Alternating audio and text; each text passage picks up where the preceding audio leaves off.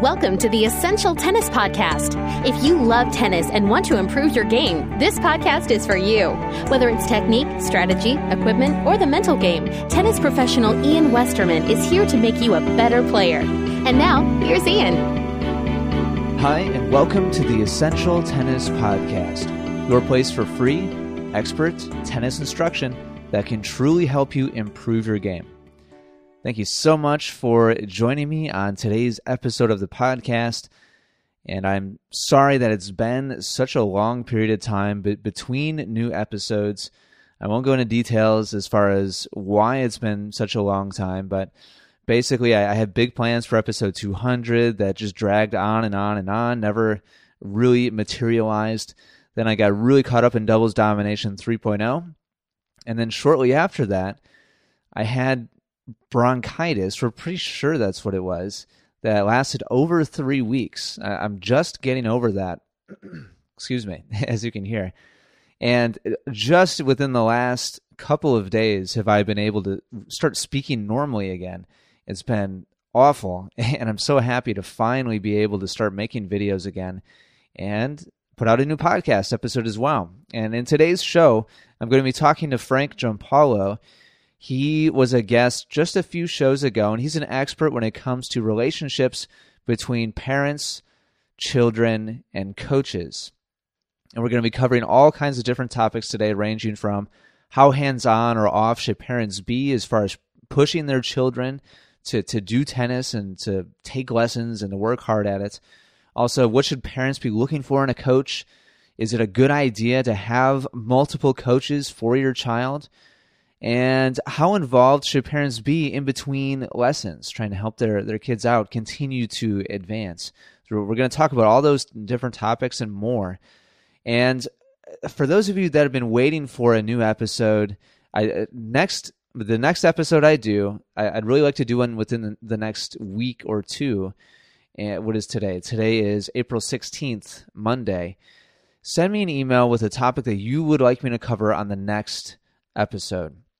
And I will use a topic that somebody sends me between now and next Monday, which is April 23rd. So if you're listening to this episode anytime between now and then, send me an email to ian@essentialtennis.com. And I want to get a fresh question right in there for the next episode. So hopefully this is a way of saying thank you to at least one or two people out there that have been waiting patiently for new episodes. So send me an email with your topic or with your question. I'll use it on the next episode, and really looking forward to hearing from you. So until then, let's go ahead and get to today's interview. Sit back, relax, and get ready for some great tennis instruction.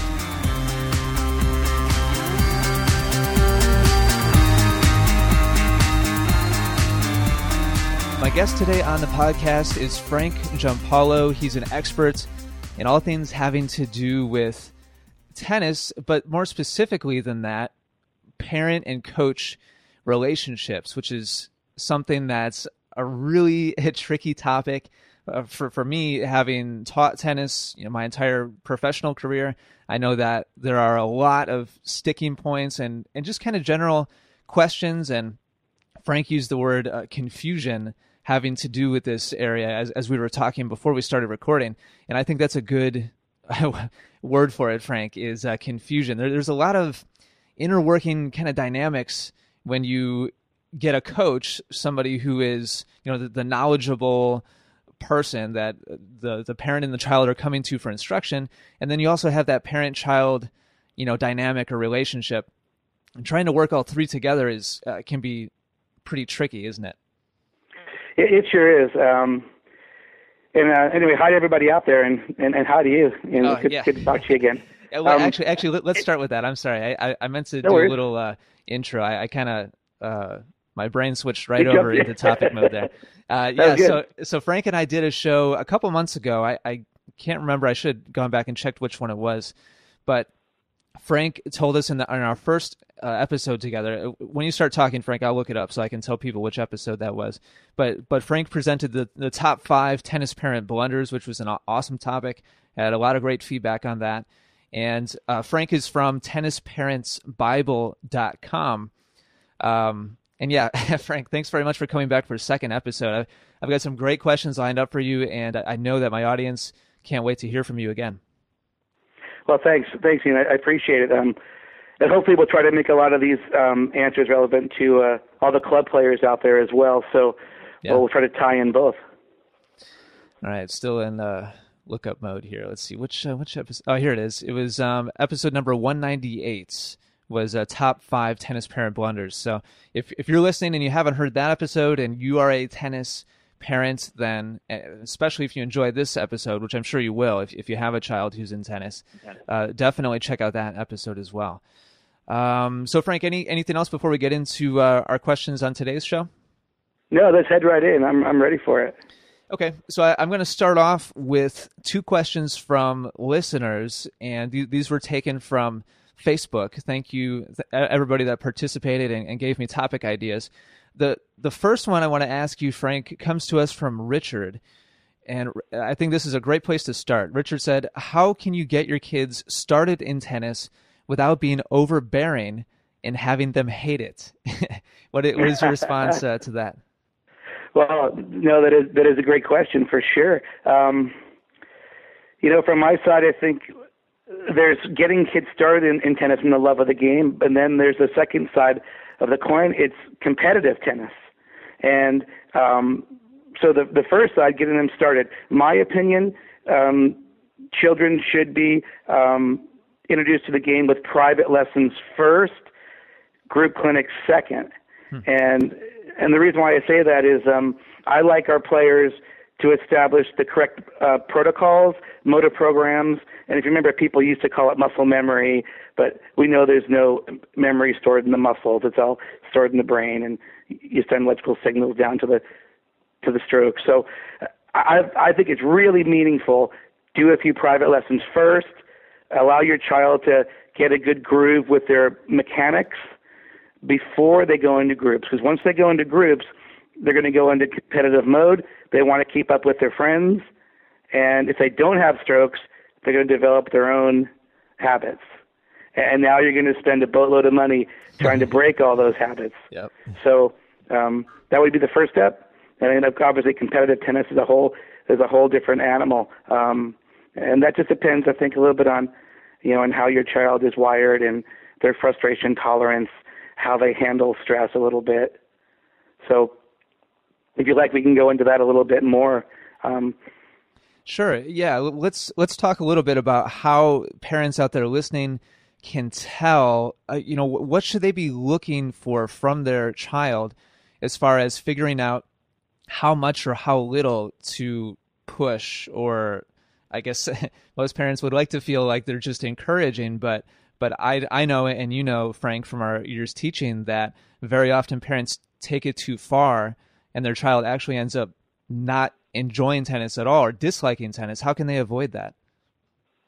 Well, I guess the first thing is it's a fine line to walk, which we all know, because almost all of the top nationally ranked players have parents with the same type of personality. I mean, we call it type A personality. The characteristics, they're a little bit strong-willed, a little bit overbearing. They're not that patient. They want to be famous, tomorrow. They want their kid to win. They want to control most lessons and most clinics.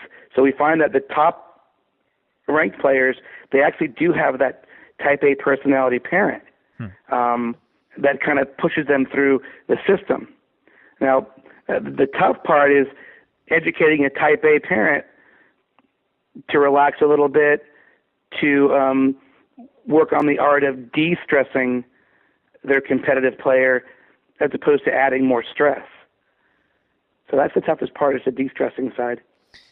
So that's interesting. I actually, and just to be to give you a little bit of background about my own, teaching in person back when I was at a club, I never really spent a lot of time around like high performance juniors. So it's interesting for me to hear from you that most of those types of players have the overbearing or type A personality parent. Would you go so far as to say that's actually necessary to have a parent that pushes a child if they are going to be super successful, or is it possible to be a laid-back parent and still have a high-performance tennis player as a child? Yeah, good question. I think it's possible, but not probable. I think to have a high-performance player, you need a pretty serious primary tennis parent or tennis manager that's going to, always look for ways through the system, look for better training, better hitters, better ways to achieve rankings at an accelerated rate. So we definitely know that they need a primary tennis parent that almost their whole job is to get their child ranked high in the nation. So it definitely is an entourage situation. Maybe back in the day, a junior tennis player can be in charge of their own, their own tennis career. But I haven't seen that in about 20 years, that a player can be in charge and actually get anywhere, especially a young teenager. So what about, let's switch gears on that a little bit. What about the parent that has a child that enjoys tennis, but the parent, is a realist and, understands that their child doesn't have necessarily a lot of gifts, maybe athletically, and their child is still, enjoying it, not quite sure how much they want to invest in it. At that point, what would you say to that kind of parent who's, they know that there's no like big aspirations there to be a big nationally ranked player or even maybe necessarily play college tennis? How much should that kind of parent push their child to continue improving and taking lessons? I think that type of parent is wise, probably even a little bit more so than some of the other parents. If they can look at tennis as not only a great lifelong hobby, but as a great tool to simply educate life lessons.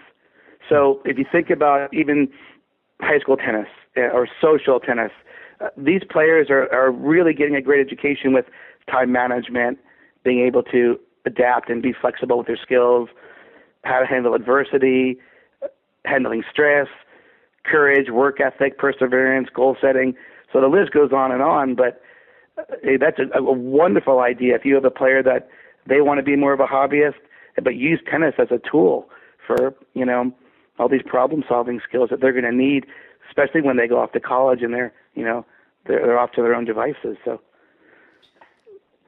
good stuff. Right on. All right, let's shift gears a little bit. I've got a different type of question from Dan. Again, this was from Facebook.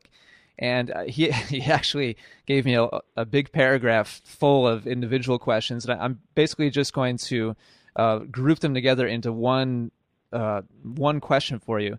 And that is, what should a parent be looking for from a coach when it comes to kids that are just getting started, like a preschool or first grade aged kids? Dan has 2 kids right around that age. What should a parent be looking for from a coach as far as the feel of the lesson, what the curriculum is like, balance between just having fun and developing, skills? What should parents be looking for? Well, I think if a parent is just starting out in the game, they're going to look at things like proximity to their house, really basic elements for a tennis coach. How far do you have to drive for a lesson? What time are clinics? What time are privates? Things like that. But now when they get into that competitive game, the competitive side of the sport, it's a little bit of a different animal. I do think that different children require different styles of coaches. And what I mean by that is sometimes in this day and age, coaches specialize. A player might look for a coach that specializes in just primary stroke production. Other coaches might be a little bit more advanced and they're well-versed in mental and emotional solutions. Another parent might have a child that really needs to focus on simple off-court training. The idea that if a junior player is going to win a 64 draw event, they're going to have to play 5 matches in 5 days. And sometimes, if they're playing doubles and singles, sometimes that's 24 sets in 5 days. And so a great question for parents out there listening is ask your junior player, when was the last time you played 20 sets in 5 days? And if the answer is never, then you might want to look at an off-court trainer as opposed to a stroke production, coach. I do think that at higher levels, tennis is not really a game of just playing catch with somebody. It's a game of keep away. So having a tennis coach that can develop patterns and how to hit on the move, I think that's kind of meaningful. So I guess the answer to the question is you got to customize the type of coach and what the coach specializes in. But then there's also the other side of the coin where there's drill sergeant coaches, there's fun-loving coaches, and you might need a different personality style coach at different times for the same child, whereas they might need a drill sergeant for a while if they feel a little bit like they're being too overbearing and they need to relax some. They might need to shift to a different personality style coach, maybe a kind, fun-loving coach. So I would look into that too as well. And are those all variables that parents should be taking into account and paying attention to, even for like a 4 or 5 or 6-year-old just getting started? Well, I think at the younger age, I think the fun-loving coach is probably in everybody's best interest. Mm-hmm. And we know that getting a youngster to love the sport is the first step. So a great coach that can teach solid basics, solid fundamentals, and have a ton of fun, that would definitely be my goal. And for the parents out there, I highly recommend calling different programs, asking what time they offer lessons and clinics, and then secretly go to the club and observe the lessons and clinics. Do not tell them that you're coming, because they'll give the dog and pony show. So just sneak out, show up, hang out, sit back, and you can tell within 10 minutes if this coach can really just teach you a ton or if it's a waste of your money. Absolutely. And then you can just quietly sneak away. So I could not agree more with you on that. As much as tennis pros in the industry would like to deny it, there's, for most pros and for most clinics and most programs, there's definitely a very different feel to everything when everybody knows that parents are watching. And that's, kind of unfortunate, but just kind of the way it is, right? Yeah, no, I think so too. And I mean, like any business, like any sales and marketing side of a business, everybody wants to put their best foot forward, but I would rather have the parents see reality, Absolutely. So, all right. Well, I've got a couple more questions now that are from me, topics that I was really curious to hear your input on. First of all, what are your thoughts on? I've kind of had my own opinion on this over the years, and it's changed a little bit. But what are your thoughts on parents that take their child, and maybe this is a child that isn't so much a high performer, or maybe it is, and maybe you could speak to both situations. But what are your thoughts on the parent taking the child to multiple pros to get different angles or different perspectives or different looks from different pros? And you get the idea. What are your thoughts on that? I do, and just like you, I've changed my opinion too throughout the years with that. Here's my take right now: is that hire a pro, 1 pro per job description. So if your child, or even a club player, if you're having trouble with your serve, if you're turning your palm up or your ball toss is going astray, you don't want multiple pros teaching you how to serve at the same time, because it's going to be frustrating and very confusing. Also, there's a lot of ego with teaching pros, as some of us have known. So, so I think it's big if you have one coach that's teaching primary stroke production. That's great, but then you can also have another coach that works on different elements. All your proactive patterns, like serve patterns, return patterns, rally patterns. Another pro can tackle that at the same time, and that's terrific. Another pro can work on the emotional side of how to close out 5-2 leads, how to handle cheaters, how to beat moon ball pushers. That's fine too. But yeah, I see problems when you have two pros battling to try to put their unique stamp on a player's serve at the same time. Yeah. That could be a waste of time and money.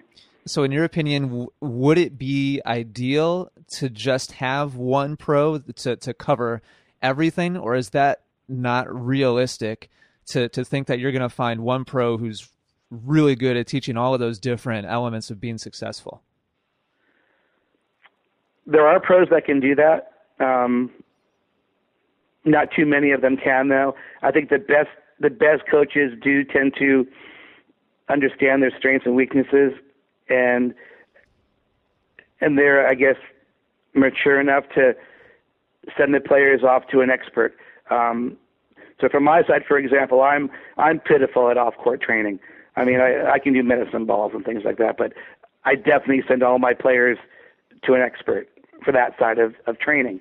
And I think occasionally there are coaches that can do it all, but probably the best coaches do specialize a little bit. So from my side, we just specialize with the mental and the emotional sides. Here in Southern California, where I have a club, there's probably 3,000 teaching pros within a 2.5-hour drive radius.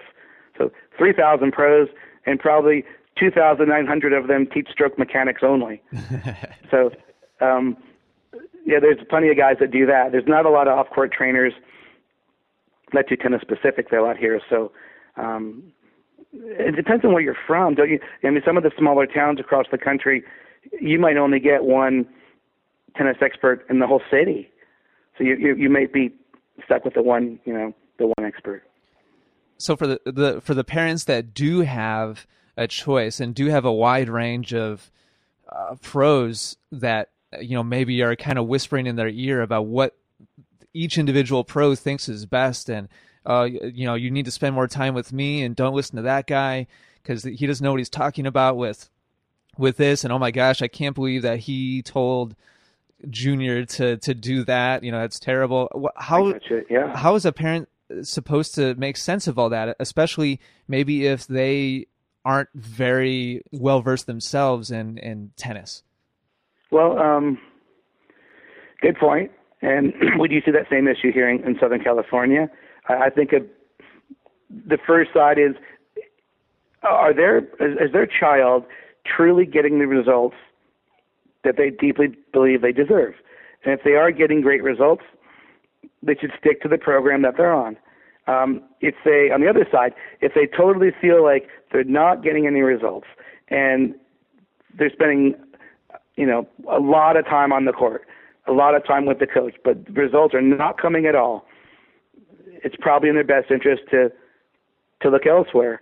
But I do, my personal opinion is, be careful of tennis pros that are out there at tournaments recruiting all the time. Sometimes there are academy recruiters, and their whole job is to get everybody to come to their academy, and they give every single player at the academy is on scholarship. So, and what I mean by that is, they get a little discount off the rate, but everybody gets the same discount. Everybody gets a discount. So they're just bringing kids in. Often, though, those same recruiting coaches are not the coaches that are teaching and developing the best players. They recruit them after somebody else actually got them good. So from the parent side, free is not always better. And I think that's really meaningful because we've seen probably 1,000 kids ruin their whole career by being taught by a great expert coach. They get to be top, 50 in the nation, and then an academy offers them a free scholarship. So now they go to the academy. Instead of practicing the exact way that got them all that success, now they're just rallying cross-court back and forth to each other, then down the line to each other, then they rally cross-court the other way for a bit. And And what happens is with these kids that are going there for free, often the tennis academy directors have them play the lower level kids that are paying. Sure. And so after a while, these same kids that totally had a chance at being top 10 in the nation, now they're down to top 150 in the nation, and now they want to quit because they don't have it. But the parents save some money. So parents, you have to look at that side of the coin. Is sometimes you're going to definitely get what you pay for. So that's my take on that. Good stuff. Just one or two more questions here, Frank. Sure. Let's see. What do I want to go with next? Here we go. How involved do you think tennis parents should be throughout the lesson process? And what I mean by that is actually during lessons. Is it okay for the parent to be sitting there on the courts, taking notes, maybe talking to the coach? Should they not be around at all? Should they let the coach and the player, totally have their own time together? What are your thoughts on that? Well, the first step is it depends on the personality of the parent. Some parents can sit there quietly and read a book and not say a word. And then other parents have their knuckles through the fence, yelling at their child, right? Every other ball they hit. Yeah, I've definitely seen that. That's here's what I recommend, though, with our parents. When the players come back from a tournament or any competition, I ask the parents to email the coach the night before to give their take on the match, because definitely it helps avoid this big confrontation during the child's lesson time. So, and you've seen it before too, parents come on the court and they go, here's how my kid blew it. And then they spend 25 minutes out of their kid's hour lesson telling the coach how bad their kid was. And obviously the kid is so distraught, even though they only get a half hour left to hit, they can't hit a ball on the strings because the parents unknowingly sabotage that whole lesson.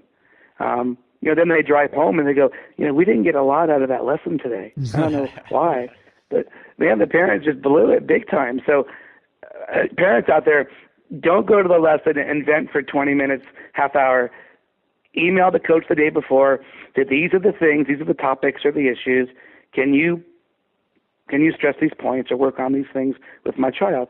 Parents that are a little bit emotional, I recommend that they do have a lesson videotaped if they need to see it, and then they can watch it later. So we have some parents that, we ask them to do that. They set up their video camera for the lesson, but then they leave. Later on, they can review the whole lesson program, via videotape.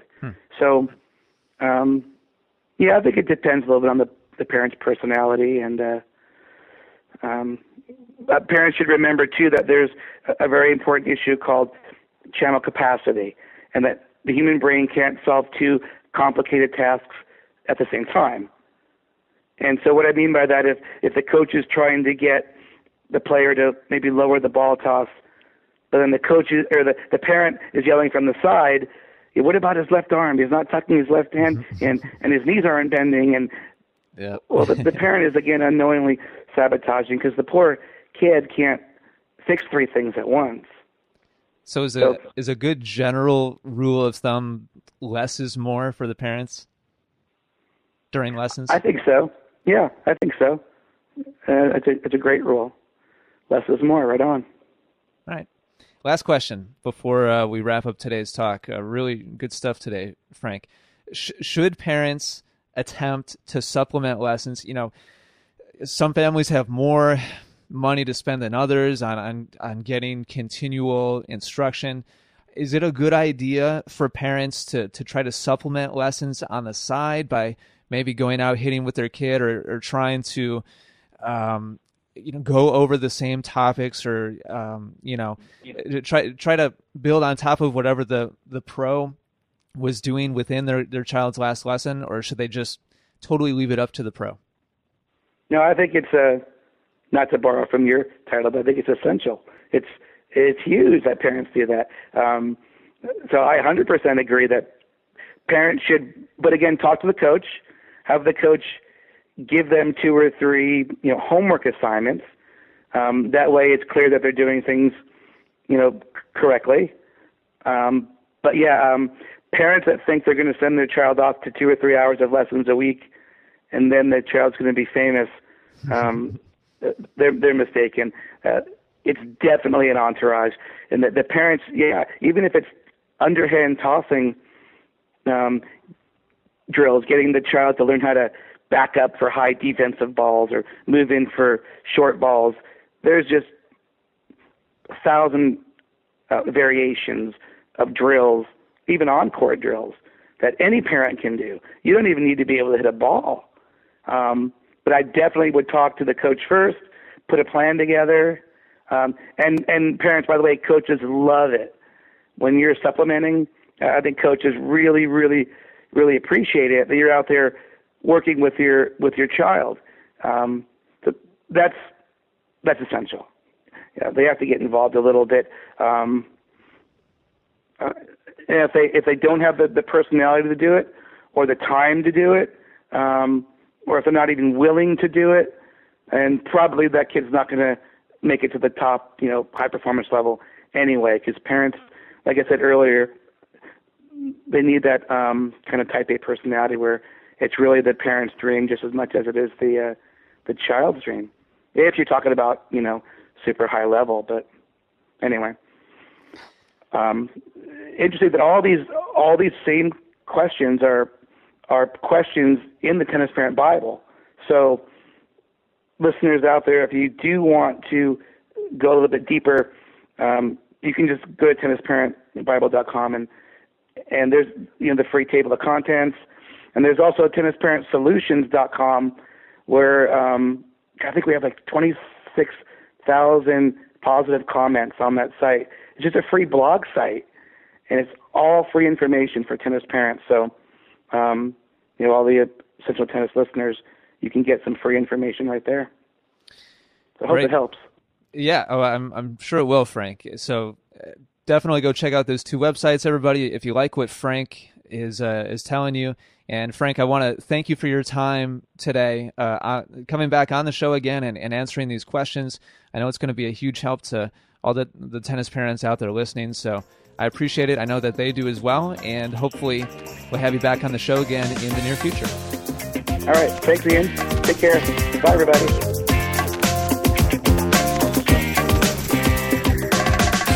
All right. That does it for episode number 201 of the Essential Tennis Podcast.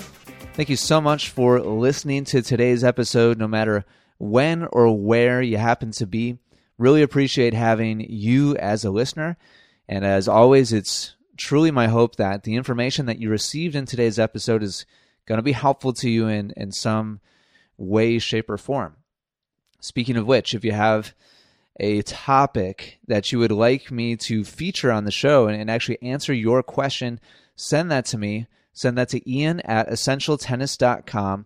That's IAN at essentialtennis.com. If you send that to me before the 23rd of April, then I'm not sure how many requests I'm going to get, but I will do my best to fit your question in to the very next episode. I promise I'll use at least one question that I receive for the next episode that I release of the podcast. So I'm looking forward to that very much. Again, my apologies to all of you that have been patiently waiting for new episodes of the show. Thank you so much for all the emails that some of you have sent, saying that you missed the show, wondering where it is, etc., etc. And I'm really happy to be speaking into this microphone again. I really do enjoy doing the show. So looking forward to the next one. Until then, take care and good luck with your tennis.